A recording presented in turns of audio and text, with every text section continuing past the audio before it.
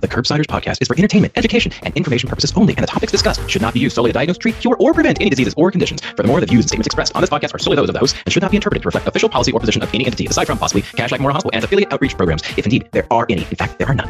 Pretty much, we aren't responsible if you screw up. You should always do your own homework and let us know when we're wrong.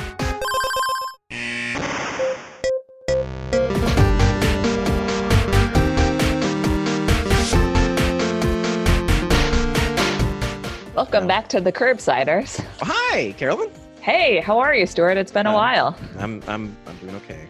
So this is a weird one, guys, because you might notice that Matt is not here, and without our anchor, the ship is just drifting at sea. And listen, we did great, and I feel like too often when you hear the term dead weight, it's heard as a negative. But I think we flew without Watto. I think without him dragging us behind, we actually soared, and we're finally put together an episode I can be proud of. So long live the Curbsiders. Yeah, farewell, That's Watto. Right. Paul, who's sitting in the dark right now? Speaking of which, why do we do this, Paul? Great question. Mostly for the money. But if you're asking what we do, we are the Internal Medicine Podcast. We use expert interviews to bring you clinical pearls and practice-changing knowledge. Oh, that's correct. And boy, do we have an expert interview for you today. I'm going to let Carolyn Chan, the wonderful Carolyn Chan, tell us about who we talked to and what we talked about. Yeah, we have an absolutely amazing episode lined up for you guys today. We have dedicated this episode to talking about how do we care for patients in the hospital with substance use disorders. So we're going to talk about a lot of common scenarios that we may see, like managing patients who have pain and also have opioid use disorder. We talk a lot about how important it is to address and manage and treat the underlying addiction, as well as what do we do when you have an individual who's on methadone treatment and prolonged QT. We talked to the fantastic Dr. Melissa Weimer. She is a clinician educator who is a board certified in internal medicine and addiction medicine. She is the medical director of the Yale Addiction Medicine Consult Service. Dr. Weimer has a clinical and research focus on expanding access to and improving treatment for patients with substance use disorders, particularly in the hospital setting. She is also extraordinarily passionate about expanding the workforce of healthcare professionals who treat patients with substance use disorders.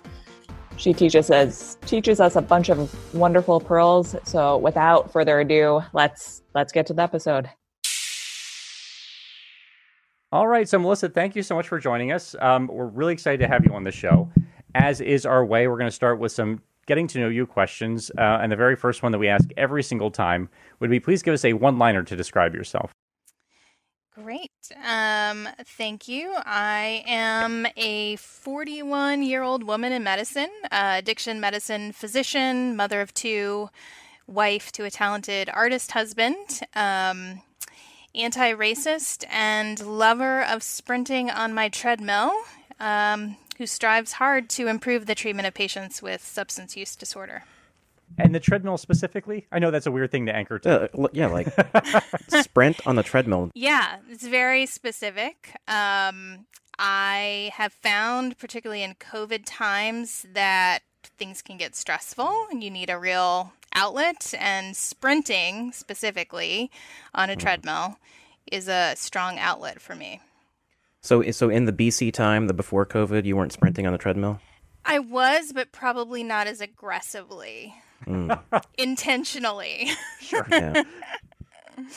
So a few things. I have a treadmill desk that I've created so that I can walk during meetings, which go on for way too many hours of my day.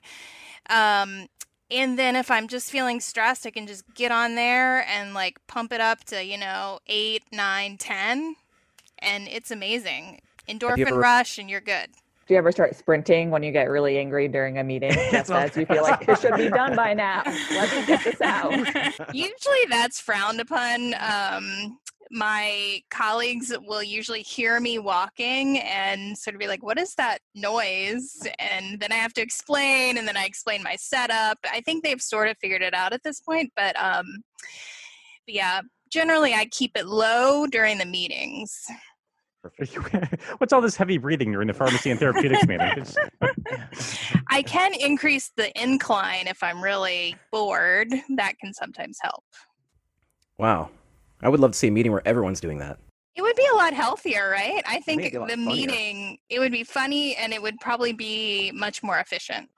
Yeah, they'd be shorter for sure. Yes. Yeah. So what's your favorite failure and what'd you learn from that? Wow. So when I was a second year resident, I did not get into the ICU fellowship at my own institution, and I was devastated. And the thing I learned was that I was not meant to be an ICU doc. Instead, I was meant to be an intense physician of a different kind.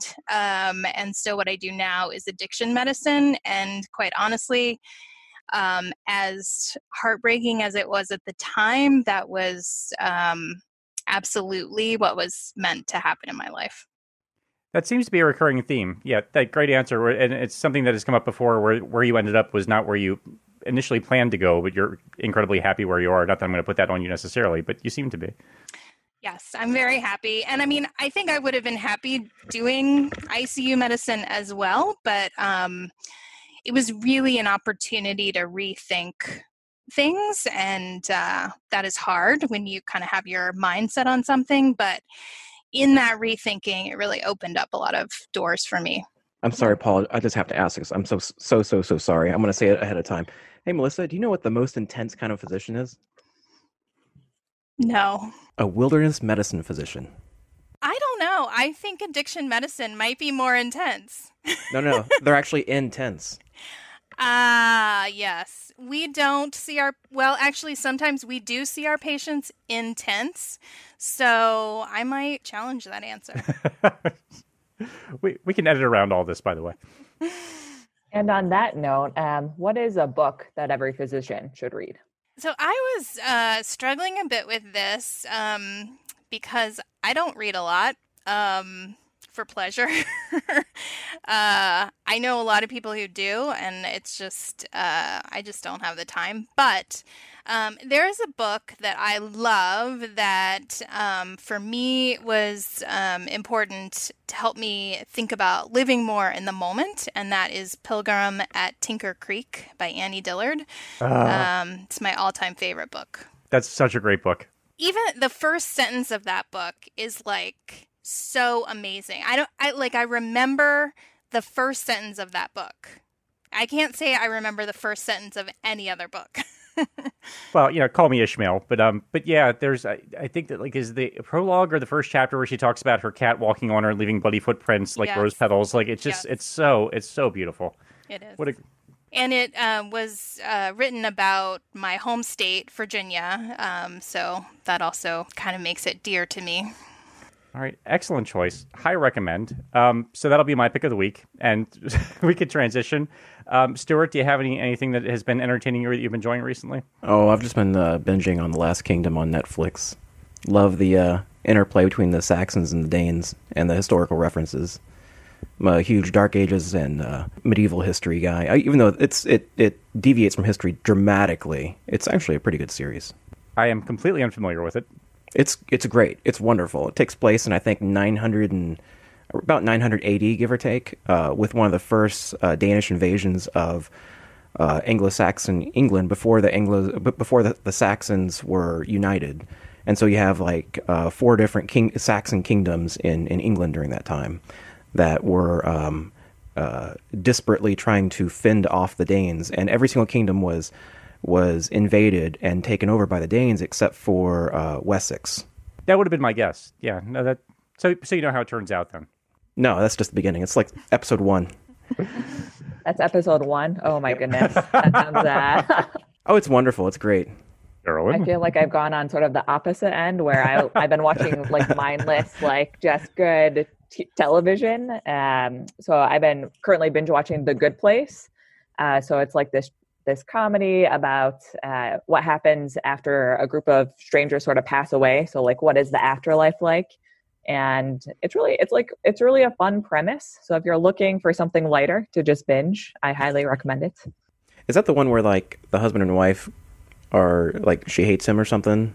Is that? No, I can't remember what it was. It's not. No, it's all 4 single people. It's everybody is everyone. It's a lot happier. There's another series nobody hates anybody quite yet. Where the husband and wife pass away and they're in a like ethereal, like this subdivision, but they hate each other and they want to get, and the wife tries to get away from the entire time. I'd have to go find that series. It's pretty hilarious. All right. Well, that sounds excellent. I was going to say that the series where the husband and wife hate each other could be every sitcom on television, but the death, I guess, narrows it down somewhat. And with that, I mean, this feels like a chance to sort of smoothly transition into our first case. So let's move on from our picks. Let's actually talk about what we came here to talk about. And Carolyn, why don't you introduce our first case for Melissa? Yeah, we have a couple of great cases for you guys today. So for our first case, we have Miss Polly Sudds. She is a 42-year-old female with a history of anxiety who was admitted for acute intoxication after she was being found just wandering outside by police. Her urine toxicology is positive for amphetamines, alcohol, opioids, and benzos. The patient is diagnosed with encephalopathy due to polysubstance intoxication, and she appears agitated, tremulous, and screams that she's withdrawing. She reports daily alcohol, heroin, and benzo use for the past 3 years. But this is the first time she's actually tested positive for a urine tox for amphetamine. And on a prescription drug monitoring program, you notice that her PCP also intermittently prescribes her oral lorazepam for anxiety, and she reports illicit use as well. So, Melissa, our first question to kick it off is when do you decide to order an inpatient urine tox screen? Do you do it on every patient? How would you sort of discuss the results if you have an unexpected finding? Well, generally these are patients that are coming into the hospital with some sort of indication where you're trying to figure out what's going on and you want to make sure that you're addressing anything that could potentially be fatal. So we do it as a universal screening. So every patient essentially, as part of addiction medicine evaluation, would generally receive a urine drug test. What you test is important. Given the contamination of our drug supply, we usually also test for fentanyl because many people are exposed to fentanyl and they may not know. So that's generally an add-on.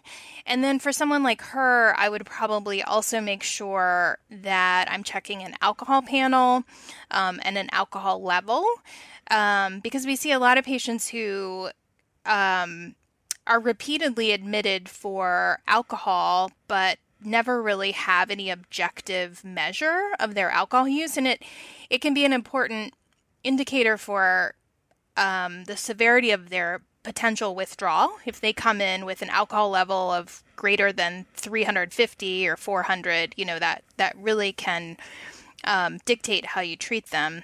So I would kind of think of a urine drug test like an EKG for addiction medicine. It's part of the objective information that we obtain to guide our diagnosis and treatment. And obviously this will differ. So you wouldn't discuss the results necessarily with the patient if they're acutely intoxicated or acutely encephalopathic. But when the dust settles and you're sort of having the conversation, the patient's perhaps a little bit more lucid. How do you discuss the results with them? How do you discuss the findings of the urine toxicology without seeming accusatory? Generally, it's really, like I said, a piece of information. We don't necessarily directly discuss it unless there's a concern, that they're not necessarily providing us all of the history that we need. So, this patient, you have a concern about potential benzodiazepine use, and that could affect ongoing treatment. So if when I'm obtaining the history from the patient and the patient doesn't really say anything to me about benzos, I might probe a little bit and say, hey, your urine drug test showed benzodiazepines. Could you tell me a little bit more about that? And it's really kind of matter of fact. And really, when you're having this conversation with people or you're obtaining this history, I think when you're just very open, honest, non-judgmental, I find at least that the people tell you what's going on. And then if they don't, that tells you something else, right? That tells you that they're concerned for some reason and they don't want to share this. So I might also kind of probe a little bit and say, I've seen that you've come in several times maybe with benzodiazepines. I'm really concerned that this is something we need to address. Sounds like you're struggling with. How can we best help you with that? And again, people are generally pretty open. No, and I like that approach. I feel like I run into this. I'm framing it in terms of my outpatient practice, and particularly buprenorphine clinic. Sort of when the urine toxicology is discordant with the patient's history, and just sort of how do you have that conversation in a way that does not feel like a gotcha, which is not what I'm going after. But I feel like it sort of warrants discussion. So I sort of like that framing of it for that context as well. I mean, I think a lot of the times the issues that come up when we're talking with patients are really sometimes can be our own baggage of how comfortable we feel talking to patients. So having, now being in practice for 10 years, talking to patients about all kinds of drug use, I feel pretty comfortable and confident talking to people and just really making it a normative conversation. But what I see a lot for learners or people who aren't feeling very comfortable discussing addiction, they'll sometimes tiptoe around it, and patients will not feel comfortable if you don't feel comfortable. All right, so let's go back to our case. So Ms. Suds, all-time great name, has what looks like polysubstance withdrawal possibly, or at least it's kind of hard to tease out exactly what agitation is sort of, what's contributing to her current agitation. So what would be your sort of initial approach to this patient in terms of sort of working her up and even sort of managing her symptoms? Sure. So again, as much objective information as you can obtain is the best. So we have scales that we utilize to monitor withdrawal. So for alcohol, we utilize, typically many hospitals have the CEWA-AR, which is the revised alcohol withdrawal protocol, or not protocol, but scale to determine how severe someone's alcohol withdrawal is. And then you can additionally, because this patient is also reporting opioid use, do a clinical opioid withdrawal scale, or a COWS, and you can do both at the same time. Is there some overlap? Absolutely, but they're looking at different factors. So CEWA-AR is really looking at more of like tremulousness, hallucination,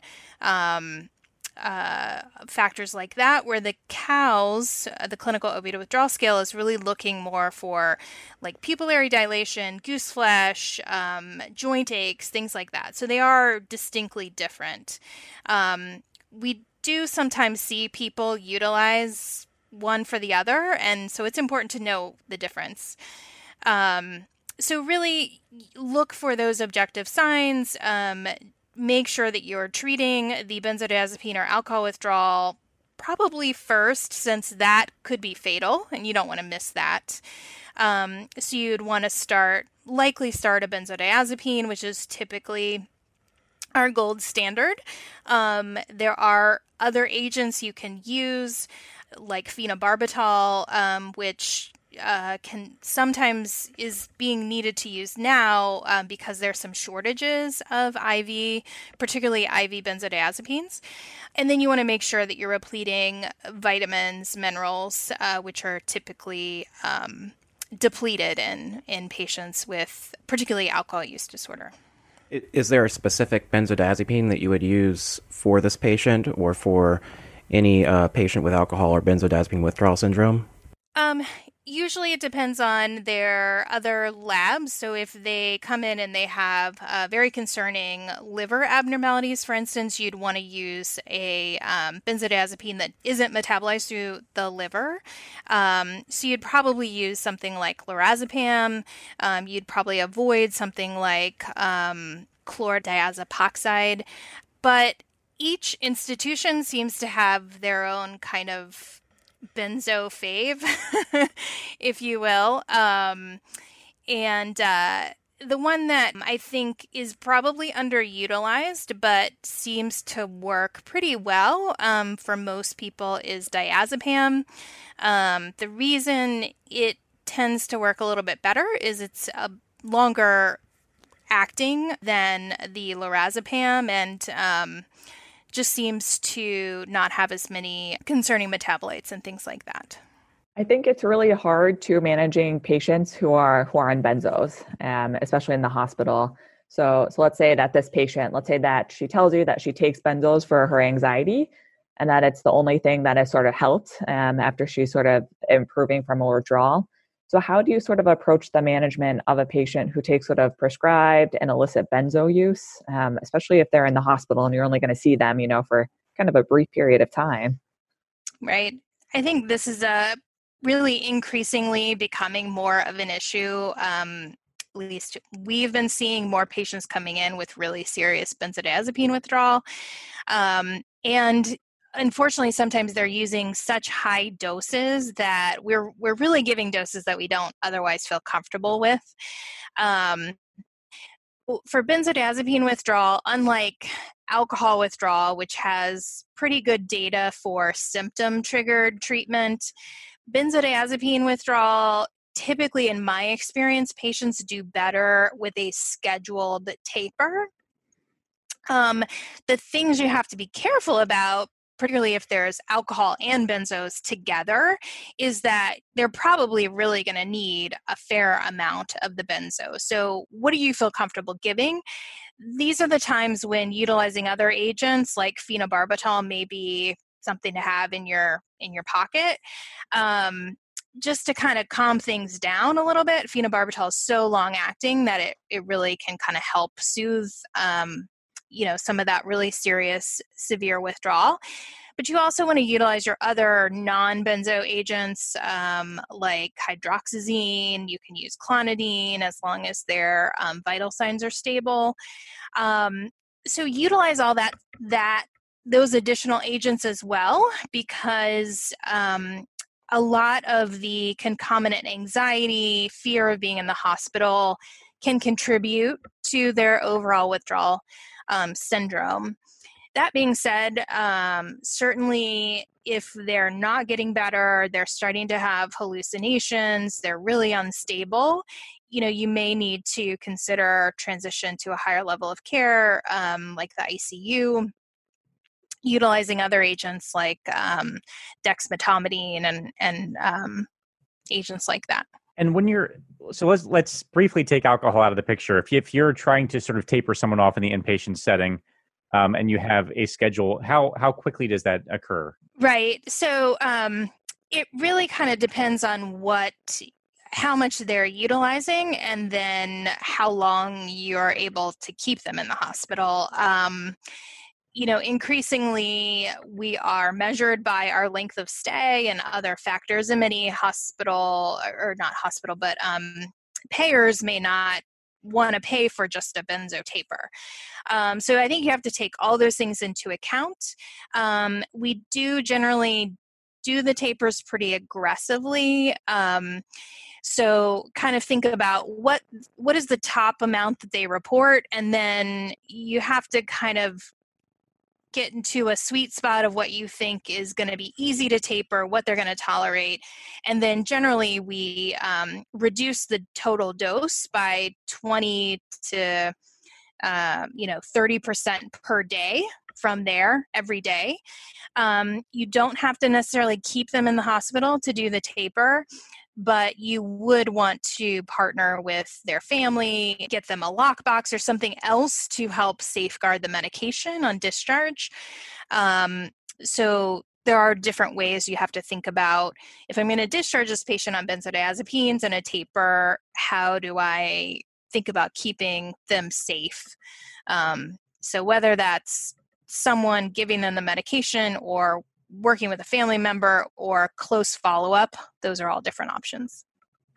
So I'm curious, in your experience, how many days on average are you getting people to complete these benzo tapers for someone you would typically see? Not the extremes, just the mean.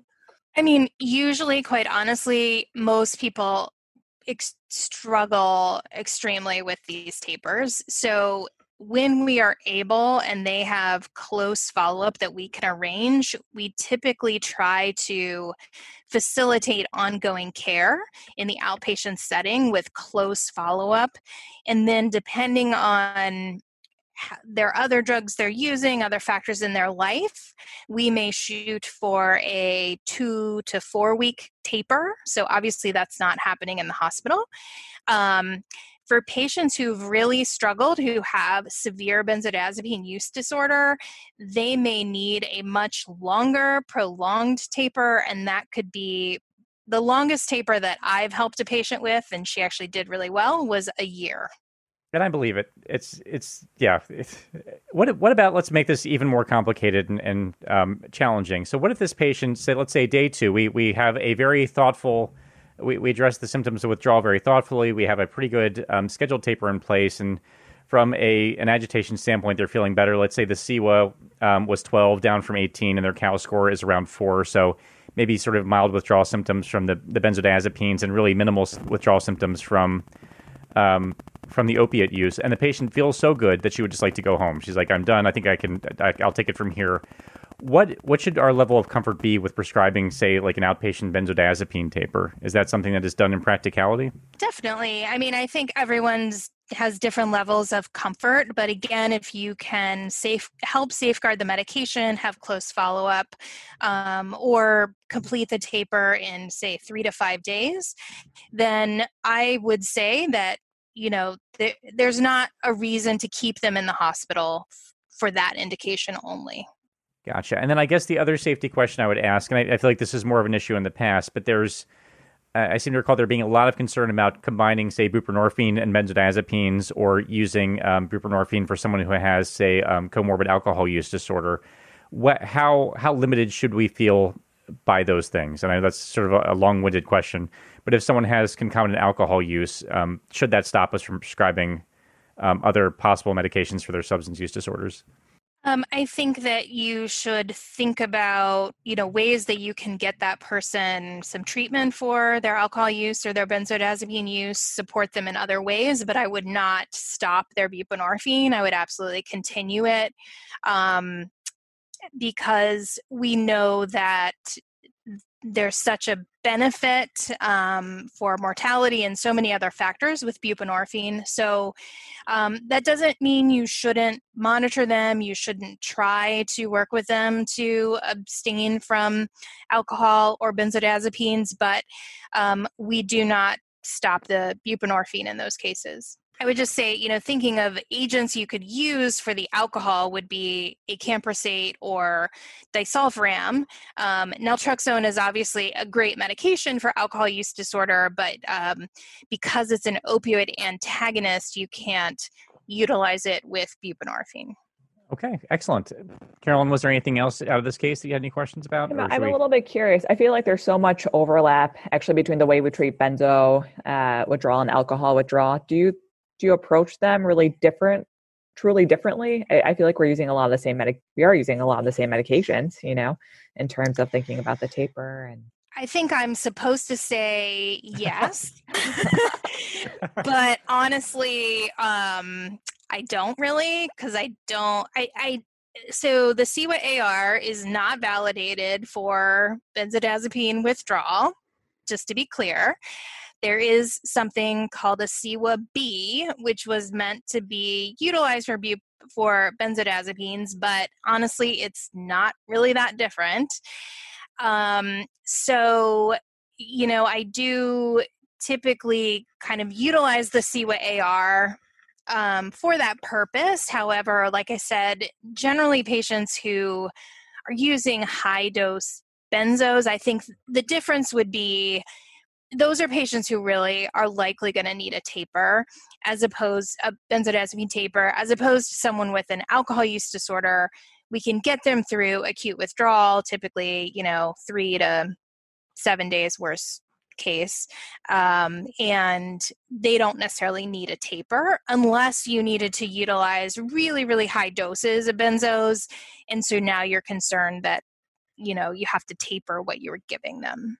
I think in general, we probably, for many patients, kind of overutilize benzos for withdrawal.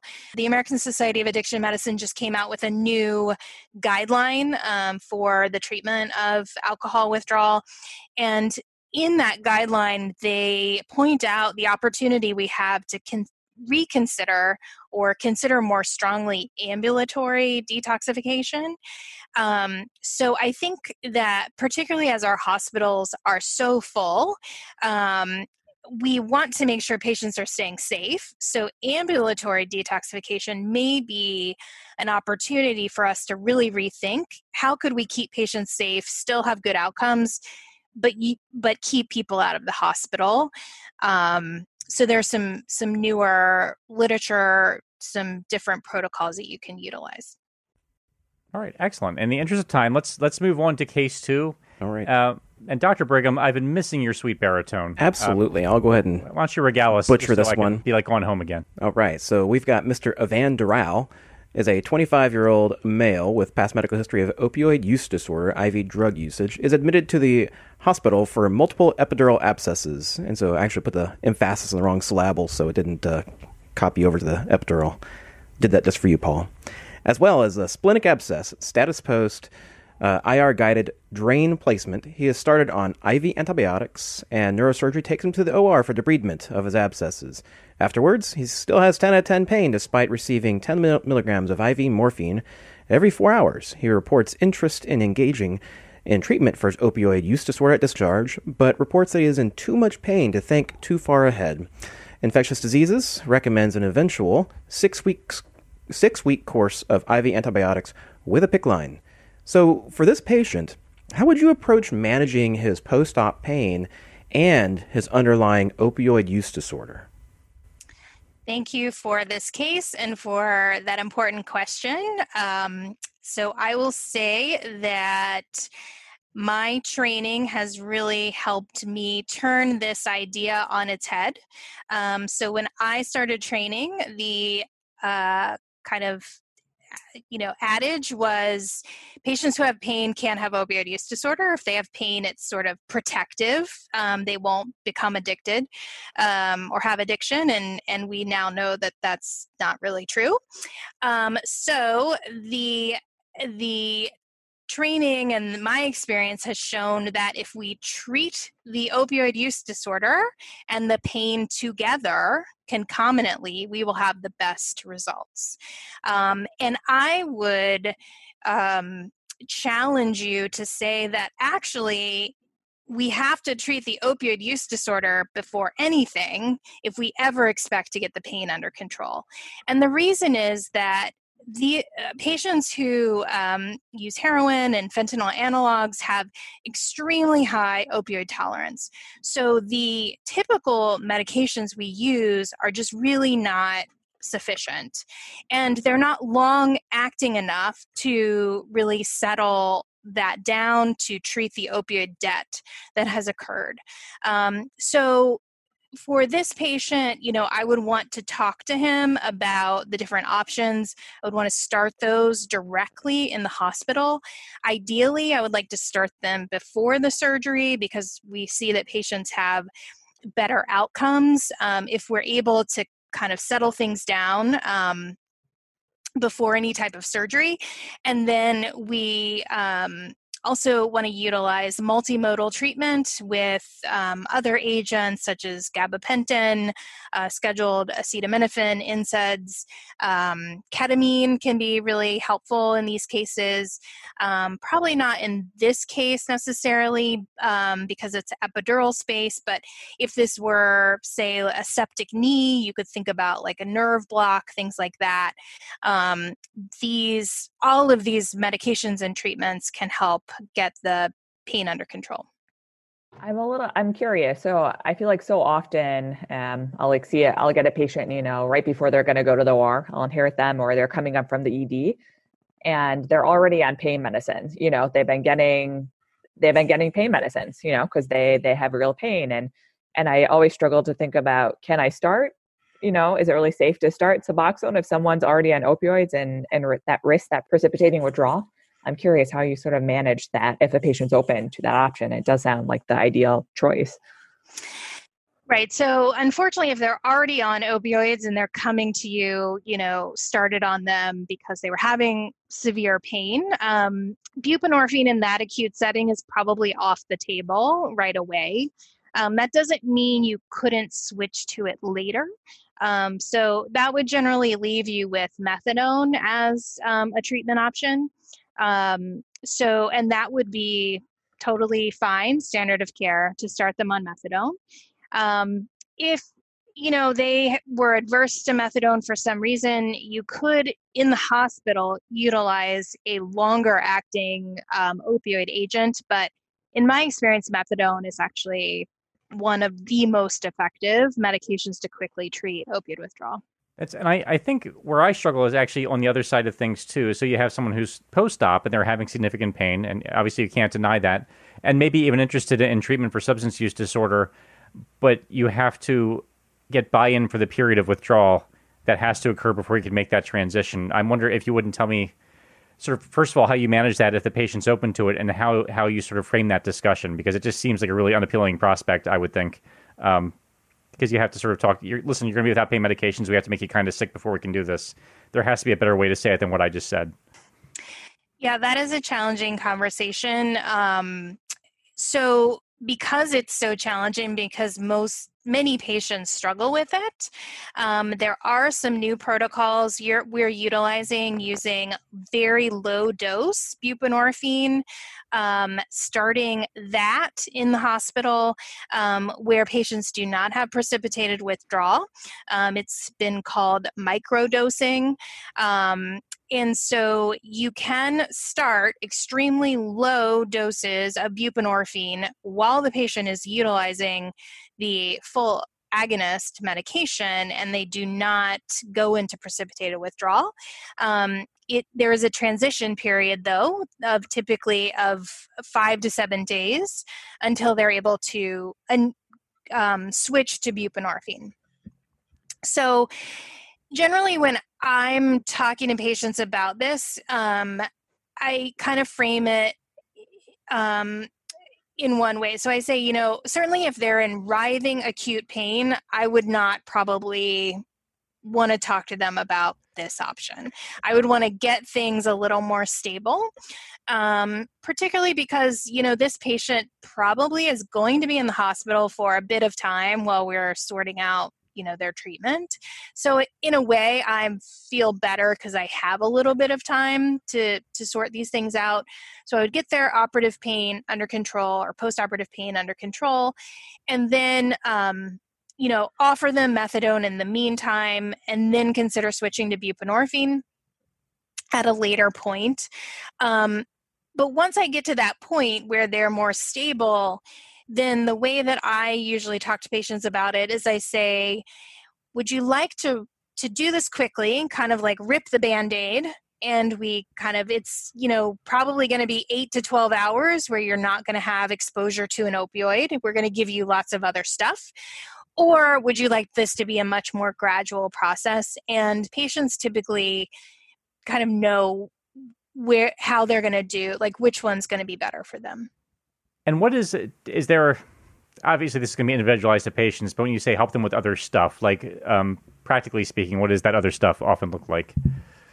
Usually we're utilizing, so in that period of opioid abstinence, we're utilizing clonidine, hydroxyzine, scheduled Tylenol, NSAIDs, those sorts of agents. Gotcha. We may use a low-dose benzodiazepine if there's a lot of anxiety as well. That's one of the times that we, may utilize a benzodiazepine for that specific purpose. So very helpful. Let's make him more complicated too. So let's say as you're getting Mr. Dural's discharge, you feel good about things, you have him in a good place, and you get a page from the nurse that's taking care of him, saying that they noticed Mr. Dural actually injecting drugs in his room. So obviously there's going to be hospital policies, but let's just take that out of the way. In terms of your initial approach, you go to actually talk to the patient. How do you care for someone who might be actively using drugs while in the hospital? Great question, and a question and situation that is always, I think, distressing to all providers and care teams. So I think it is important to have a framework of how to address this.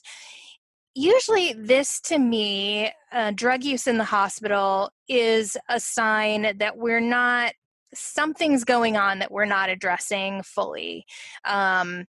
And so for me, it's an opportunity to go to the patient, talk to them about what's going on. Are they having strong opioid craving? Are they having severe pain?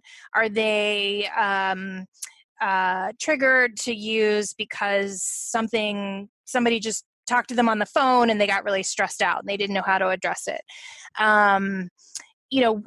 What additional information do I need? So honestly, when I think it's important how you approach this.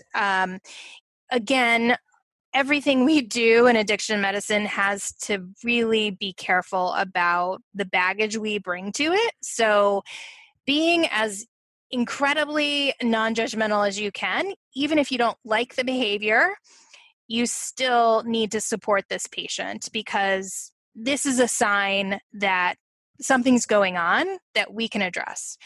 So talking to the patient, getting their story, not being judgmental about it, offering help.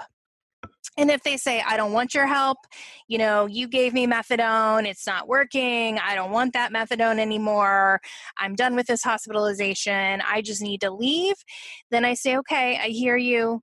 Do you need some more methadone before you go? Are you sure we can't offer anything else that might help you? Are you going to be safe? How do I keep you safe? Then we think about what are the things that this person might need to stay safe. So do they have naloxone, for instance? Do they have a safe place to go? Do they have a clean water source if they're going to inject drugs? Do they have clean needles? Do they know where to get them? All of those sorts of things. So I go through that whole gamut. Many times, honestly, they'll kind of, as I go through that, they'll say, well, I'm not going to do that. Or, the situation will sort of diffuse just the longer you talk to them in a very nice way. Sure. It's exhausting. Yeah. They're like, please stop talking. I'll stay if you just stop talking. But anyway, the point being, how can you support them even if that support is to help to make sure that they are injecting safely? So our support can be in lots of different ways. If the patient agrees to stay, then we do typically want to think about how do we continue to support this person? So you generally, we do recommend that we are taking away the drugs that are in their room. So there generally is a room search of some kind. There may be some sort of agreement that you have with the patient. Some hospitals have patients sign these agreements. They are not contracts, they are agreements. You really want that agreement to be supportive in nature, not punitive. So those are some key factors of how to address this behavior. We don't typically rush into the room of a patient with diabetes who ordered cheesecake and rip their cheesecake out of their room. No, that would be ridiculous. We have other cases to talk about. So I guess actually while we're on this one, let's say one last one, and I'll not talk at all for the next case. But Mr. Doral, let's say we palliate things. He agrees to stay, have an uneventful course. You feel good about things at this point, and then we're kind of getting ready for discharge. And as we say, infectious disease has recommended 6 weeks of IV antibiotics through this PICC line for a patient with history of IV substance use. So I'm trying to think of the best way to ask this. So what's the calculus that goes into sending a patient home with a PICC line versus to a SNF, and sort of how do you make that determination as who is safe for what? Or and I'll leave the question there, I think. Yeah, another great question, particularly as discharge planning for patients with substance use disorders can be very complex. Hence the reason that, you have teams who kind of specialize in this because we are encountering these barriers a lot. There are some criteria that we can utilize. There's a nice research paper out of University of Alabama that created a criteria. It's called the 9-point criteria for determining risk level of discharging a patient who has a substance use disorder home with a PICC line. So we do utilize that as a framework to develop a level of risk. It is not a hard stop. If patients have a safe place to go, they are agreeing to the care plan. They are on medication to treat their opioid use disorder. They have someone that they can partner with in their home who can make sure they're staying safe. They are in agreement with all of these follow-up plans, then many patients do quite well. And there is research to show this. And we probably are not utilizing this option enough. I think the challenging part is many of our patients, unfortunately, don't have stable homes. So that does create this level of complexity where we would love for them to be able to go home, but if they truly have an unstable environment, it's just really not safe. So you may think of other options such as new antibiotic regimens that are intramuscular, long-acting. Could you switch to those? Unfortunately, many of those are quite expensive and may not be covered by insurance, but it's always worth asking the question. And then there are some other options for infusion centers, particularly if the person doesn't need to be on the antibiotics as long. You could potentially have them come into a infusion center on a daily basis for a period of time. And what was the name of the risk assessment tool? The 9-point criteria. I believe Ellen Eaton is the primary author of that paper. I've never heard of that, which is why I'm not an addiction medicine specialist, I guess. I am happy to share it with you. That would be outstanding. And we will certainly link to it in our show notes as well. Shout out to the amazing ID addiction medicine trained people out there who do just such fabulous, amazing work.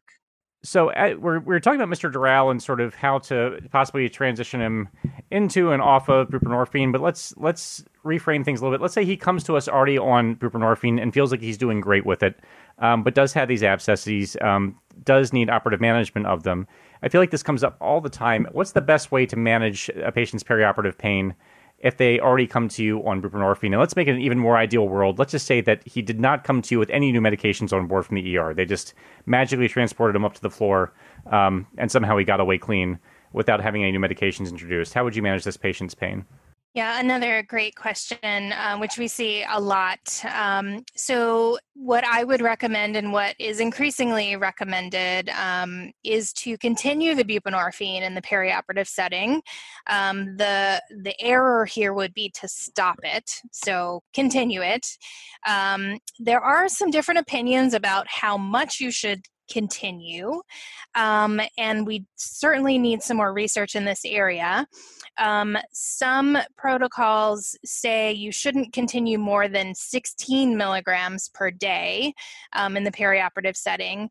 However, I have had success with patients staying on their typical home dose, which could be up to 24 milligrams per day. So essentially, continue them on their buprenorphine, get them through their surgery, make sure you talk to anesthesia so they're aware of the potential need for additional high affinity agents intraoperatively. So those high affinity opioid agents would be hydromorphone and fentanyl or sufentanil, something like that.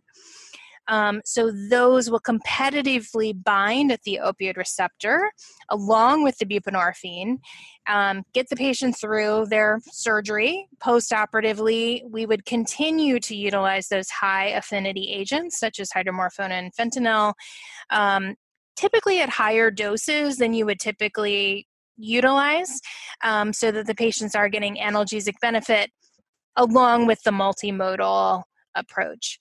And in my experience, patients do so much better. They don't have withdrawal, they get pain relief, and then you don't have to worry about that situation of getting them back onto buprenorphine eventually. Yeah, I just want to make sure I understand, because this feels like a really important point. So you've had the most success continuing the buprenorphine throughout, and then perioperatively adding things that have high affinity. So things like you're adding full opioid agonist therapy on top of like a hydromorphone specifically, that is something that you would add to their already sort of baseline Suboxone. Is that right? That's correct. Yes. Okay. So you would continue the buprenorphine as they have in the outpatient setting, and then add the hydromorphone or fentanyl on top. You may consider, if they were taking the buprenorphine as a single dose, you may dose it twice to 3 times a day to take advantage of its analgesic benefit, which typically lasts somewhere between 6 to 8 hours, so that you're getting the most benefit out of the buprenorphine. So you're treating the opioid use disorder, and you're also utilizing its analgesic properties.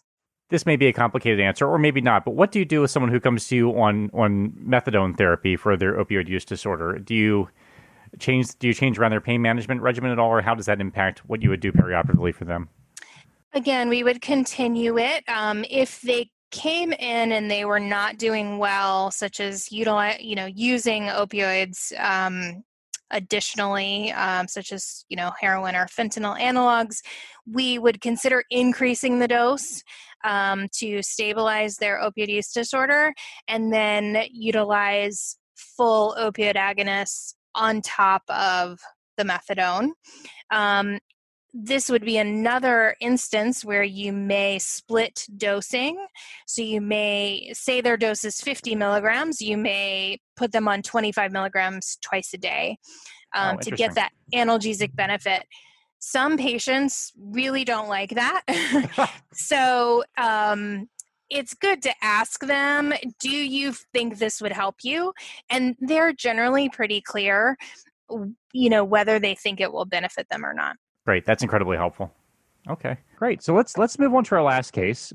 And sorry, it was one thing. I think it's important to note that you can make adjustments to patients' methadone treatment when they are in the hospital. You do not have to have a special license or certification to do so. It's completely legal and safe. If you don't know how to adjust methadone, however, I would recommend that you reach out to someone who does have experience, such as maybe the medical director of the methadone program. The biggest issue I see around methadone management in the hospital is people, well-meaning, increasing doses too quickly, aggressively, and then patients getting sedated at day 3 to 5, because now the methadone has accumulated and now they're super sedated. Wow, I can tell you at Cashlack Northeast, I don't know that anyone has any comfort with prescribing methadone at all. So if we have a dose that has been established, happy to continue it. But otherwise, in terms of dose adjustment, I think there's just not a whole lot of physician comfort in titrating that medication. I actually manage. So I can't imagine that'd be a problem. So what's that, Stuart? I actually manage most of the methadone patients in our clinic, surprisingly. But it's not all heroes wear capes. That is not our last case. We have one last case. Let's let the great Carolyn Chan read that one. So this will be our patient. We were calling her QT prolongation. Yeah. Okay. Yep. Just QT prolongation. Yeah. The parents were very eclectic and decided to name them after an EKG finding. So we have a patient who's basically coming in who has a history of opioid use disorder, who's on methadone as maintenance therapy. You're actually treating him for community-acquired pneumonia at this time. You get an EKG, and you actually find his QTC is 513, and he's also on levofloxacin. So you're sort of thinking that this prolonged QT is probably related to this interaction between his antibiotics that he's currently on and his methadone. So at Cashlack Midwest, I also don't have a lot of experience titrating methadone, to be truly honest. So I'm curious, how would you manage this patient's methadone treatment in the inpatient setting with his prolonged QT interval? Great question. Comes up a lot. So generally, we try to keep the doses pretty stable because they're at that dose for a reason. That doesn't mean that you can't lower the dose if necessary. QTC prolongation in the setting of methadone typically does have a dose-related correlation. So you do see QTC prolongation typically at doses of 100 milligrams or greater.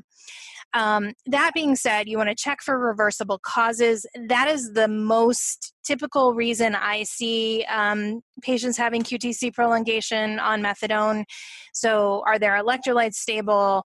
Do they have a new liver abnormality that's causing this?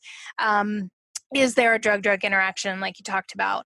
I also see many patients who come in with some sort of infection or illness. We just see this random QTC prolongation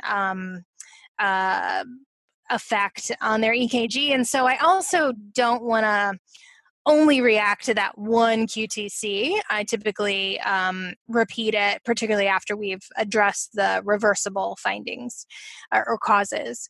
And then if it remained prolonged, I would talk to him about her about the risk versus benefit of reducing the methadone. And she may say, if you reduce my methadone, I 100% know that I will relapse. So then we kind of think, well, is it worth this small reduction for something we think that will improve to reduce her methadone? And so you just really have to kind of weigh that risk and benefit. If she says, I think I could probably go down to 90 and things would be okay, then I would reduce to 90. So I think, you do want to have a conversation with the patient. You don't want to just willy-nilly change their dose. I think it's cruel to reduce people's methadone in half or stop it entirely when they're in the hospital without having a conversation with them. I see that way too much. If you're not sure what to do, reach out for help. There are professionals, specialists who do this, and we'd be happy to talk anybody through it. All right. I think that's a good place to wrap up, unless there are any other questions from the assembled masses here. This was a marathon, but I feel like we did a great job. So, Melissa, while we have you here, since you made about a bazillion great points, if you had to sort of narrow them down to just a couple, what would be your main take-home points for our listeners tonight? I think the thing that we didn't maybe 100% address directly, but that we talked a lot about was initiating addiction treatment in the hospital, which is really vital for us to be able to utilize hospitalization as a reachable and significant moment in patients who are struggling, patients with substance use. So let's use that moment to start these treatments for opioid, alcohol, tobacco use. We have really amazing, really good medicines that work really well, and too few patients who are ever offered them. And the hospital setting is a unique place where we can really spend a little bit more time, reach a group that may not be willing to come to your typical sort of outpatient clinic. And this could be our opportunity to get them into treatment. Anything you'd like to plug while we have you here?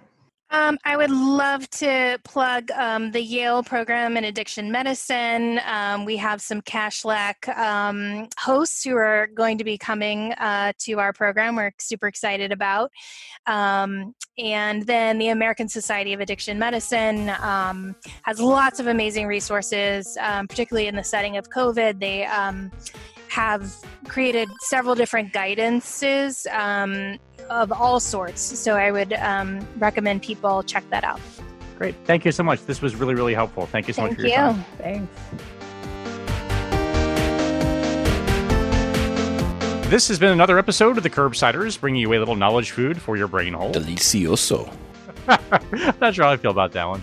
Get your show notes at thecurbsiders.com/podcast and sign up for our mailing list at thecurbsiders.com/knowledge food to get our weekly show notes in your inbox. That's right, Paul, because we're committed to providing you with high-value, practice-changing knowledge. And to do that, we need your feedback, so please subscribe, rate, and review the show on whatever you listen to our show on. Or contact us at thecurbsiders@gmail.com. Special thanks to our producers for this specific episode, Carolyn Chan and Nora Toronto, and to our social media team, Beth Garbatelli on the Twits, Maddie Morgan on the Gram, and Chris the Chu Manchu on the Book of Faces. Until next time, I've been Stuart Kent Brigham. And we would be remiss in not thanking the great Dr. Stuart Brigham for composing the theme music that you are currently hearing, and a special thanks also to Claire Morgan of Notterly for editing our audio.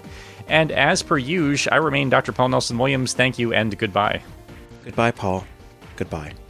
And thanks to our partner, VCU Health Continuing Education, who's helping us offer free CE credits for physicians and other healthcare professionals. Check out curbsiders.vcuhealth.org for more information.